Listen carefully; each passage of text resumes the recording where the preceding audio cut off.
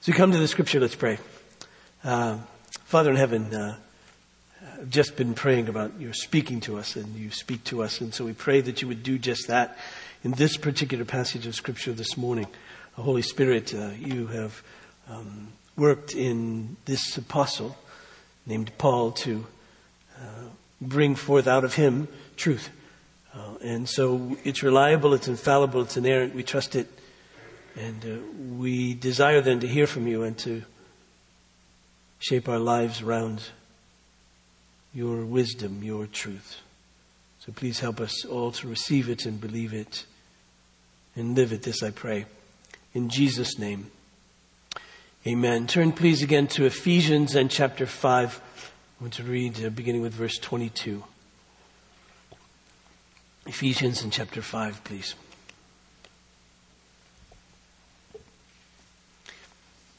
This is the word of the Lord. Wives, submit to your own husbands as to the Lord, for the husband is the head of the wife, even as Christ is the head of the church's body and is himself its Savior. Now, as the church submits to Christ, so also wives should submit in everything to their husbands. Husbands, love your wives as Christ loved the church and gave himself up for her, that he might sanctify her, having cleansed her by the washing of water with the word, so that he might present the church to himself in splendor, without spot or wrinkle or any such thing, that she might be holy and without blemish. In the same way, husbands love their wives as their own bodies. He who loves his wife loves himself, for no one ever hated his own flesh, but nourishes and cherishes it, just as Christ does the church, because we're members of his body. Therefore, a man shall leave his father and mother and hold fast to his wife, and the two shall become one flesh. This mystery is profound, and I'm saying that it refers to Christ and the church. However, let each one of you love his wife as himself, and let the wife see that she respects her husband. And then together we say, the grass withers and the flower falls, but the word of the Lord remains forever. Now I want, if God will help me, just to take the beginning of this passage, verses 22 to 24. Wives, submit to your own husbands as to the Lord, for the husband is the head of the wife, even as Christ is the head of the church, his body, and is himself its Savior. Now as the church submits to Christ, so also wives should submit in everything to their husbands. Now I've saved this piece, as you probably observed, to the end. It's not because I was hoping Jesus would come back before I had to preach it, or that I was hoping that maybe you thought, well, it was first, he must have covered it, and then just move on. Nor because I think it's unimportant or because it's difficult. It isn't terribly difficult. It seems pretty straightforward, and it's crucial. It's important because it's in the Bible, and so we can trust that it's important to us. I've saved it to the end for a couple of reasons I mentioned a few weeks ago. One is because much more space is given in Paul's deliberation here about marriage to husbands being the head and loving their wives as Christ has loved the church. So that seems to be the biggest piece here. And so I wanted to take it up first. And secondly, it seems that in order to really understand anything about submission, we have to understand something first about headship. Always in the Bible, when we're talking about submission, there's someone to whom the submitter is to submit. And so it's important to know that relationship and who that is. And so we talked about a husband as head of his wife. And so now we come to this point of wives submitting to their husbands. So just some general observations. First, it is my calling to preach and to teach. I understand that. But this particular piece of scripture, interestingly, the Lord has said through this apostle that there are particular ones who are very good at teaching wives to be submissive to their husbands. Turn to Titus and chapter 2. Titus in chapter 2 and verse 3.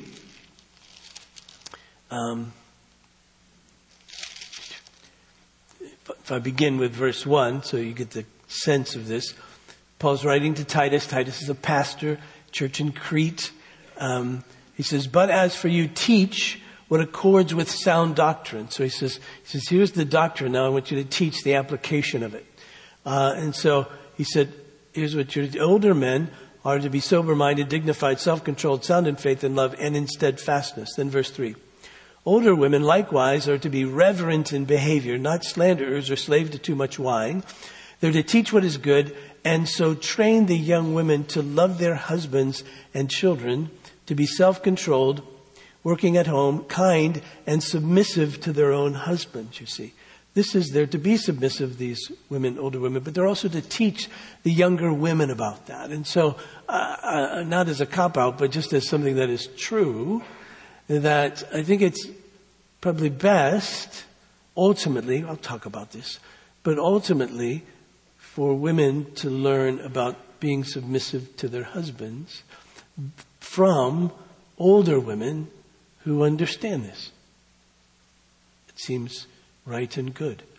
And so if you're a younger woman, and I hope I'll give you some foundational things this morning, but if you're a younger woman and you're thinking about getting married or you are married, find an older woman. Now when you go to them, you might want to say, I'm not coming to you because you're an older woman. I don't know how you'll put that, but take it as a compliment if someone comes to you and asks you about how to be a good wife, if you will, how to be a submissive wife. But that's how it is.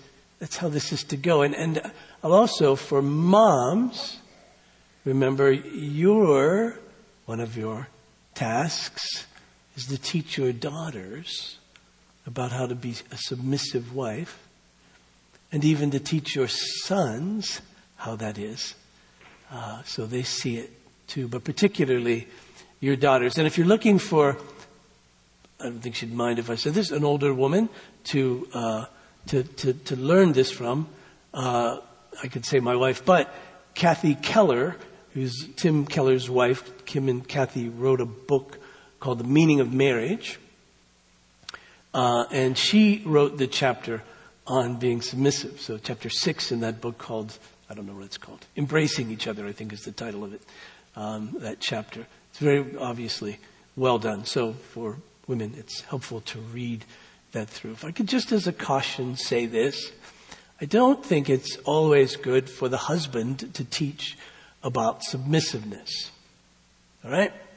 You have a certain role as head to perhaps lead and teach and all of that, but, it might be better to get this from somebody else than the husband, because your motives might be mixed. And so it's an old man talking. So you might want to allow your wives or encourage your wives to learn this from another woman. But so that's my first observation. Secondly, I'm just trying to think about what do we know already? What we've already talked about in terms of marriage, and we realize that God has indeed ordered relationships in marriage and assigned, if you will, rules. Husband is head, and he's to love his wife. He expresses this headship by loving his wife as Christ loved the church. The command to the husband is to love. For a wife, the command is to be submissive to her husband. That's the order here that we have. As we said, it shouldn't surprise us that God defines our lives. We need to always remember, this is getting increasingly confusing in the culture in which we live. We need to remember that we are not autonomous, self-defining beings. We are creatures created by God in His image. And He is the one who defines us and directs us. And as His creatures, we're to find our delight in how He's defined and how He directs us. You see, that's the joy of our life. That's the delight of our life. Sadly, because this is destroying lives and destroying the image of God in us, sadly, rather than asking God the question, who am I? we're asking ourselves the question, who am I? And we're self-defining by way of feelings or passions, our own concepts and ideas. That will destroy us. That will destroy the image of God in us. So it shouldn't surprise us when we read the scripture and we find that God, who created us, actually had something in mind when he created us, had a purpose for us, and he had an identity for us. And he says, here's how you are to identify yourself as male and female. And as you marry, this is what marriage looks like. In every good wedding ceremony, this line will pop up pretty quickly. And it's the line that goes something like this, that God instituted marriage. This was God's idea, that God has instituted marriage. Remember in the Garden of Eden, he said, it is not good for man to be alone. I will make a helper suitable for him. And then in our liturgy of our weddings that we do here, generally the next expression is something like that through the scripture, God instructs husbands and wives as to how they're to live. They're to cherish a mutual esteem, which is just wedding talk for they're to love each other. Right? They're to cherish a mutual esteem. They're to bear each other's burdens. They're to care for one another in all of life's difficulties. And then we say something like, through all industry and honesty, that means that just sincerely and in hard work, they're to provide for the material needs of the other. They're to pray for each other. And we say they're to encourage each other in the things that pertain to God. And then finally a little expression from 1 Peter chapter 3, they're to live together as heirs of the grace of life, you see. And so that just in that 2 minutes, so much is said about life, particularly married life, that God orders it. He instituted marriage, and he instructs us on how we're to live. And so that's the sense here that we're finding as we come to this passage. It shouldn't surprise us again that God has ordered our lives, and it shouldn't surprise us if we're surprised as how he's ordered it, because this is his way of doing things and not ours. And we see that he's done this for our good and his glory. His glory, verse 32, he says, this mystery is profound. And I'm saying that it refers to Christ and the church. And what he's saying to us, and again, this is the thrill of marriage. The thrill of it is that it's bigger than just husband and wife, because this marriage, this union, this relationship, mirrors, if you will, or models, or shows, or demonstrates the relationship between Christ and his church. So all the way back in the Garden of Eden, when marriage was instituted, God had in his mind, this is going to be going on and on and on and on and on. And one day, when Christ comes and he's joined together with his people in his church, that you go, oh, I see. That was to show me this. And then as we learn about the relationship between Christ and the church, then we also learn about marriage. Now, just again, to caution us, just another general point. Sometimes you can read these passages and you're thinking in terms of this kind of functional relationship. And so you say, just tell me what to do. Tell me what the tasks are. As head, what do I do? As wife, what do I do? And there aren't any really specifics here, except, love for husbands, love as Christ has loved the church. There aren't a lot of specifics. And what we want to say, well, who does the laundry? Who pays the bills? Who works? Who makes the money? Who watches the kids? Who makes the beds? Who does the laundry? It's fascinating to me that when this order was first made, which was in the Garden of Eden at creation, there wasn't any laundry to do. Okay? So that wasn't, Eve wasn't asking the question. She's going, what's laundry? Right? Or food was like right there. So it wasn't about those kinds of things. Those kinds of things will get worked out by your giftedness. It'll get worked out probably just by your upbringing, how it makes sense to you to do these things. Maybe even by way of the culture, we'll have some definition as to what it means to be this, what it means to be that. It'll look a little bit different in various... That's not the point here. The point is get the principle. Get the ideas behind this. Get the heart of it. Get what God is saying here about husbands loving your wives in such a way that they're blessed to be your wife. And they flourish in their lives. And wives, learn what it means to submit to your husband in such a way that he loves being your husband and that he flourishes in his life. The two of you together. This is a union. Therefore, a man should leave his father and mother, be united to the wife. The two should become one flesh. And that's what we mustn't ever forget. It isn't this functional relationship. It functions, but it's this union between the two. It's not a merger in the sense that you lose your personalities, but it's this sense as we're never unmindful of the other. We're always mindful of the other.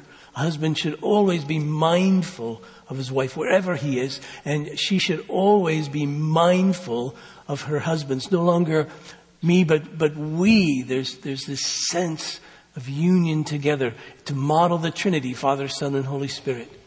And we see that it does model the Trinity, especially Jesus. So we need to be filled with the Holy Spirit. That's why this section, no doubt, comes after that expression in chapter 5, verse 18. Be filled with the Spirit. Because when we're filled with the Spirit, what happens? The Holy Spirit brings to us Jesus up close and personal to live within us in such a way that his life is formed in us to say that our lives then are recreated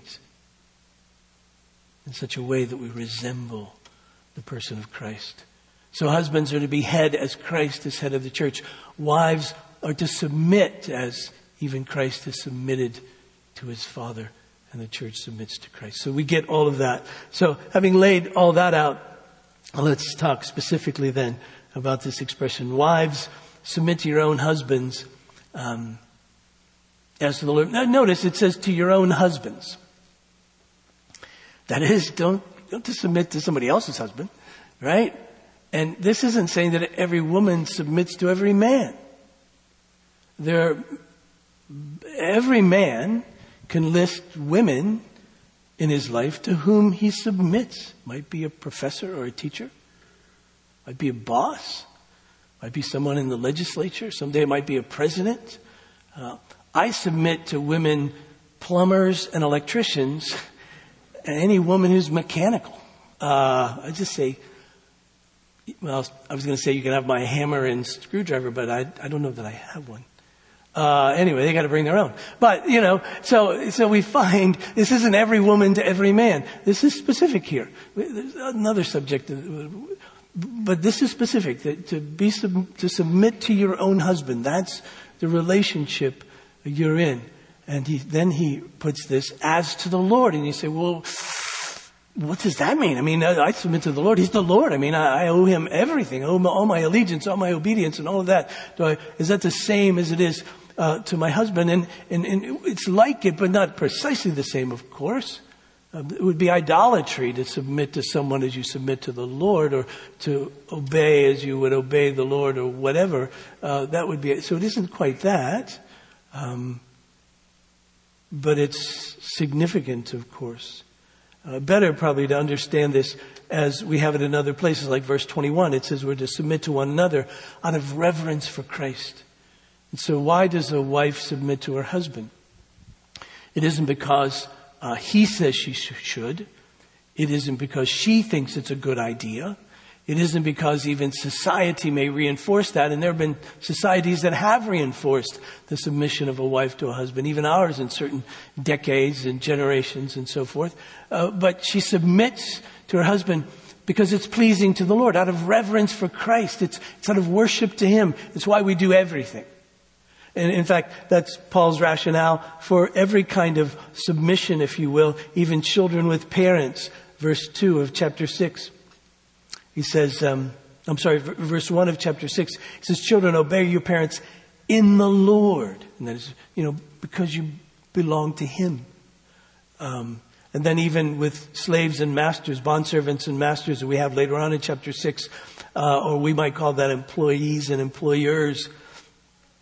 It says, bondservants, verse 5, obey your earthly masters with fear and trembling, with a sincere heart, as you would Christ. And so this submission of wife to a husband is with a sincere heart, because that's the way you would submit to Christ. Not by the way of eye service as people pleasers to impress anyone else, but as bondservants of Christ, doing the will of God from the heart, rendering service with a good will as to the Lord and not to man, knowing that whatever good anyone does, that he will receive back from the Lord. It essentially means as unto the Lord, that is, in worship, in your worship of God, in your worship of the Lord, submit to your husband. This is pleasing, if you will, to him.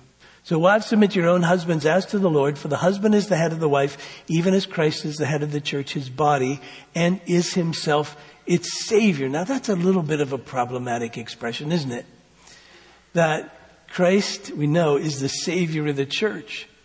Is the husband the Savior of his wife? Well, the answer we know to that is no. He's not. And so it could be that that's why Paul's pretty deliberate. He says, and is himself its Savior. That is, the husband is not its Savior, her Savior, but the Lord. And so a wife is not saved because of the faith of her husband. A wife is saved because of her faith in Jesus. Right? Now there's a sense in which you might say the husband is the Savior if you want to make it a very generic kind of term, in the sense that as head he nourishes and cherishes his wife, as we get later on in this passage. He loves her and gives himself for her. That is, he always has her well-being in mind. If that sort of generic sense, but please don't ever get caught up in thinking that Paul is saying that a husband is the Savior of his wife.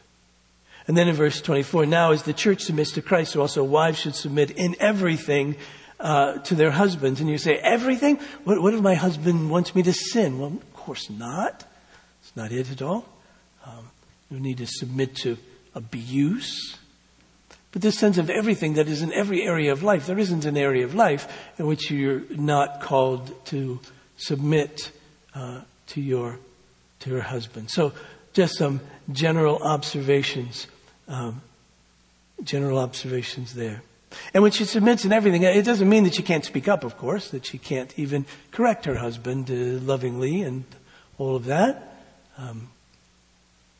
Some people have said, well, if the husband is the head, the wife is the neck. Heard that expression. And so there is a great responsibility and obligation for a wife to help her husband see more than he may be able to see.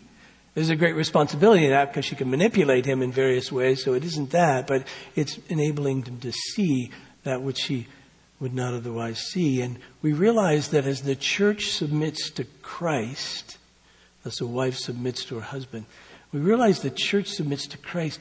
We realize that the church has great power and responsibility. I mean, the church prays. The old saints used this expression. They said, when we pray, we're ruling and reigning with Christ. Now, in submission to Christ, we pray according to his will and all of that, but still prayer is a powerful thing. We speak to Jesus. We're interacting to God through him. And so, you see, that's a powerful thing. So a wife, surely she speaks to her husband about life and about things. The church prays. The church is the steward, if you will, over the gospel, the word of God. It's a powerful thing. It's no small thing at all. In submission to Christ, that's no small thing at all. The church teaches and preaches and disciplines and disciples, all in submission to Christ. But that's a powerful thing, you see. So this is no small thing to be a wife and be in submission to her husband. And as we've said so many times, that this has nothing to do with superiority or inferiority. There's no way that Jesus is inferior to the Father. The Son is inferior to the Father, even though he submits to the Father. The Holy Spirit isn't inferior to the Son and the Father, even though the Holy Spirit glorifies the Father and Son. There's nothing inferior about that. In fact, it's Jesus' glory to be who he is and to submit to his Father. Dan Doriani, who's a professor at Covenant Seminary, has been here to preach on occasion as a friend in one of his, in a book that he's written about men and women in marriage and so forth. He puts it like this. He says, thus, Jesus showed that there is no shame in a subordinate place. The orders of mankind originate in the Creator himself. If our Lord can submit to the Father without losing any dignity or value, then wives can submit to their husbands. Well, they have equal knowledge, holiness, and worth. In fact, even in the garden, a wife is called the helper of her husband. God said, it's not good for a man to be alone. I'll make a helper suitable, compatible, complementary. I'll make a helper suitable for him. But that little word, helper, is a word that's used often in the Old Testament of God. Right? The Lord is my refuge and my and strength, a very present help in time of trouble. I look to the mountains, but where does my help come from? My help comes from the Lord. In fact, there's a little word in the New Testament that's often translated as helper. It's the word parakletos. And it's a word used of Jesus, and it's a word used of the Holy Spirit. And so to be a helper is no small thing again, because it's an expression about God as well. So what does this word submission mean? Let me give you a definition, and this is compiled over the years.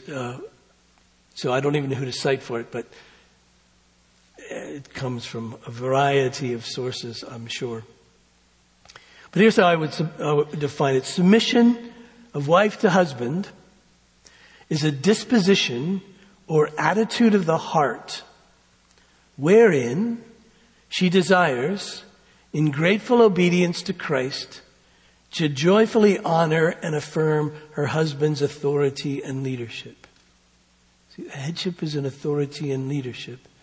Now, what makes it different than how we normally think of authority and leadership, it's an authority and a leadership that loves, and loves in such a way as to give himself for her well-being. That's how Christ has loved us. Christ is the head of everything, the scripture says, for the sake of the church, for the benefit of the church. And so Jesus uses everything at his disposal, all of his authority, all of his power, all of his wisdom, all of his goodness to bless his bride. And that's the image. A husband is to use everything in his God-given power and authority and wisdom and strength for the benefit of his wife, to bless her. You see. And so a wife then is to have a particular disposition of heart. Now, if you're a woman and you're a wife or a wife to be, you're thinking about being a wife someday, you might think, I don't think I have that disposition of heart. What should I do? Well, trust me, when I was reading the section about husbands love your wives as Christ loved the church, there weren't any men out there going, oh, I can do that. Right? So this disposition, how do you get this disposition of heart? The same way that we get any other good thing from God. We read about it. We look into our lives.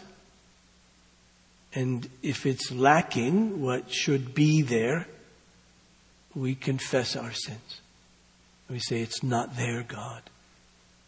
Or maybe it was there yesterday from 3 to 4:15. But then he came home. It was there for a little while, right? So please help me. I'm sorry. Forgive me. And then repent. Please, God, work this in me, that it may be true of me. And then you begin to live. And then comes to mind again through the scripture that you have to have this heart. And you look at your life and you say, well, I had it here and here. Thank you, Lord. But I didn't have it here and here. So please forgive me. And now, repent, help me that I may have it. I call just the sort of the cycle of living a Christian life.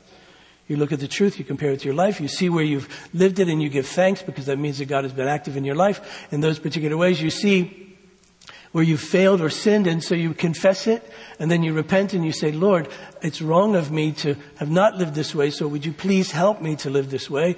And then you ask for the power and the strength of His Spirit to live, and then you go do it again. And you know, that's one of those lines, say this, and this, repeat. You go back through it again. That's the very course of our lives. So this disposition, this attitude of the heart, and it's this desire, and I put it like this, in grateful obedience to Christ. So there's a gratefulness here. There's a gratefulness to Christ for your salvation, that He saved you, that He's your head. But there's also this gratefulness to Him that He's called you to be a wife. And not only that He's called you to be a wife, but what it means is that He's called you to be submissive to your husband. And so therein you say, okay, I see it, and I'm grateful for that. And then you might say, I'm not really grateful, so what do? You say, I'm sorry for not being grateful. I need to be grateful. Please help me to be grateful. Right? And then there may be some very practical things. You may look for things about which to be grateful and make a list of them. However you do that sort of thing, however gratefulness comes, but to be grateful that this man is my husband and you've called me to love him. You've called me to submit to him. So in grateful obedience to Christ. And see, that's the key. You're doing this in reverence for Christ. You're doing this out of obedience to Him. You see, because He's the one who's called you. He's the one who's the Lord. He's the one who's God. And so He's the one you obey. And so you do this out of grateful obedience to Christ, to joyfully honor and affirm your husband's authority and leadership. Joyfully. You might say, okay, I've been joyful, so what do you do? Right? Joyfully. Why joyfully? Well, because you see, if it's just duty, then it really doesn't honor God that much, because you're saying, I'm doing this because I have to. I don't really like this. But if it's joyful, you say, I'm doing this because everything that you call me to is good and right, and I trust you, and so I'll be joyful in this. I really desire to do this. Joyfully, then, you see, honor and affirm your husband's authority and leadership. Now, what's that look like? Well, I think the best picture of what that looks like is at the end of Proverbs in chapter 31. Now, I know when I mention Proverbs 31, at least this is what many women tell me, they just kind of go, ugh, not that, please. I get that. This is an idealized wife. There's some idealized husbands around as well in various passages in literature and so forth and so on. So I get this as idealized, but it's still in the Bible, and it's still helpful then for us to really see this.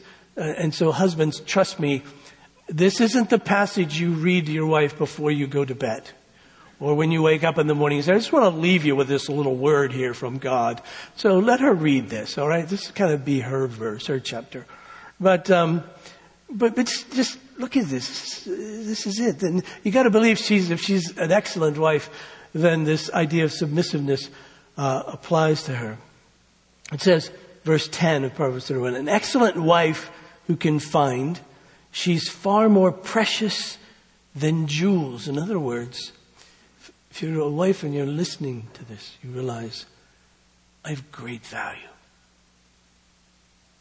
I have great value in being a wife. If you're a woman not married but anticipating it, you think, oh, there's great value in being a wife. God says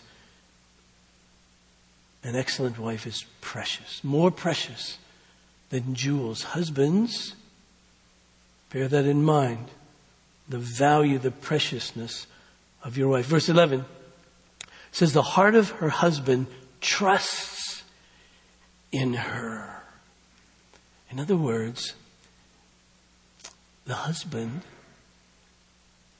is to be able to really trust his wife and entrust his wife with many things, with great things, right? Means he doesn't have to be a micromanager of this whole thing as being the head. Why? Because he trusts his wife.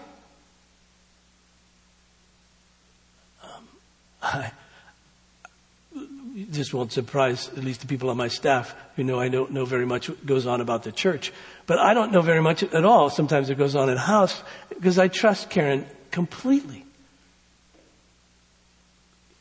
And why do I trust her? Why does a husband trust his wife? He trusts his wife because he knows something about her, that she trusts God. And if she trusts the Lord, you see, and how does he know that she's trusting the Lord? He knows she's trusting the Lord. She's trusting the Lord because she's being submissive to him. And if you're a husband of any even smidgen of humility, you have to look in the mirror and you have to say, why would anybody submit to me? Who am I? And you look at your wife and you say, especially her. She's the most competent person I know. Why would she submit to me? And the only reason you could think of as a husband is because this is how the Lord has ordered it. And you go, she must really trust God. Well, if she's a woman who trusts God, then why wouldn't I trust her? Because she's following after him. You see, that's the sense of this here. The heart of her husband trusts her. And then he will have no lack of gain. In other words, this is how God has ordained things to be. This is how God has set it up. And so husbands, if you want to blossom in your life and your marriage and your family, then trust your wife. And wife, if you want to blossom in your life, submit to your husband. And verses 12 through 21 just shows the great industry of this submissive woman.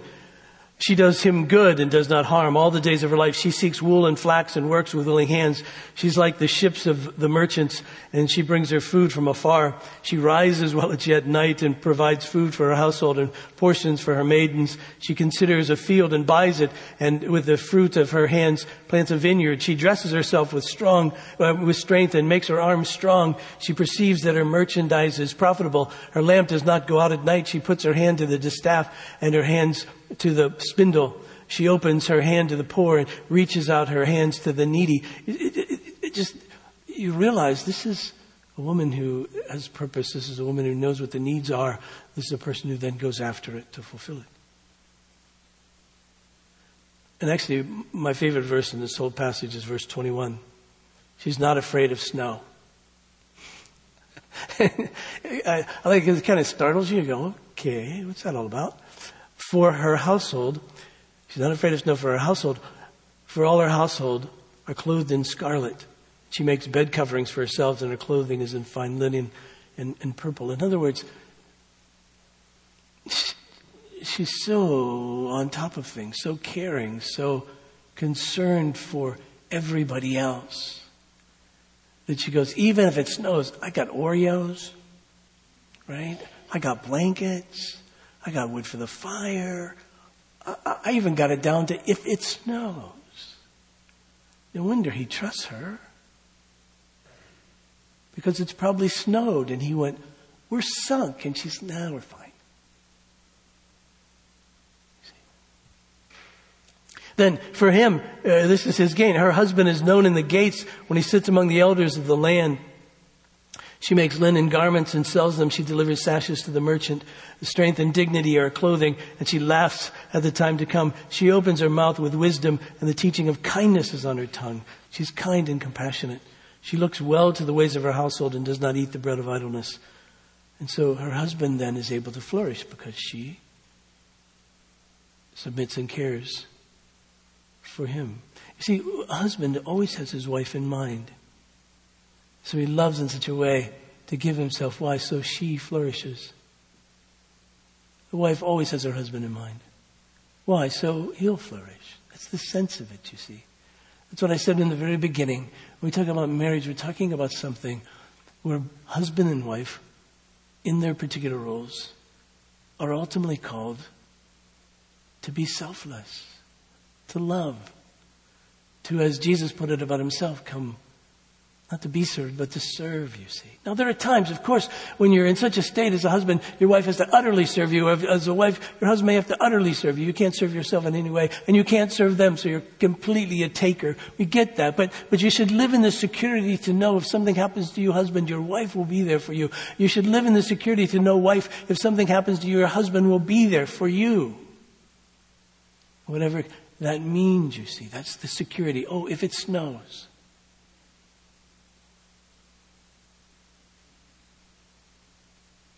Her children rise up and call her blessed, her husband also, and he praises her. Many women have done excellently, but you surpass them all. Charm is deceitful and beauty is vain, but a woman who fears the Lord is to be praised. You see, that's the bottom line of it.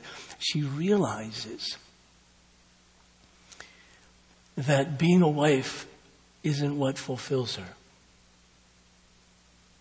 She realizes that her passion isn't first and foremost for her husband. She realizes what will fulfill her is following Christ. She realizes that if her passion is Christ, then she will be fulfilled. And she realizes that if my passion is for Christ and my desire is to please Him, then I should be a submissive wife. And that will fulfill me.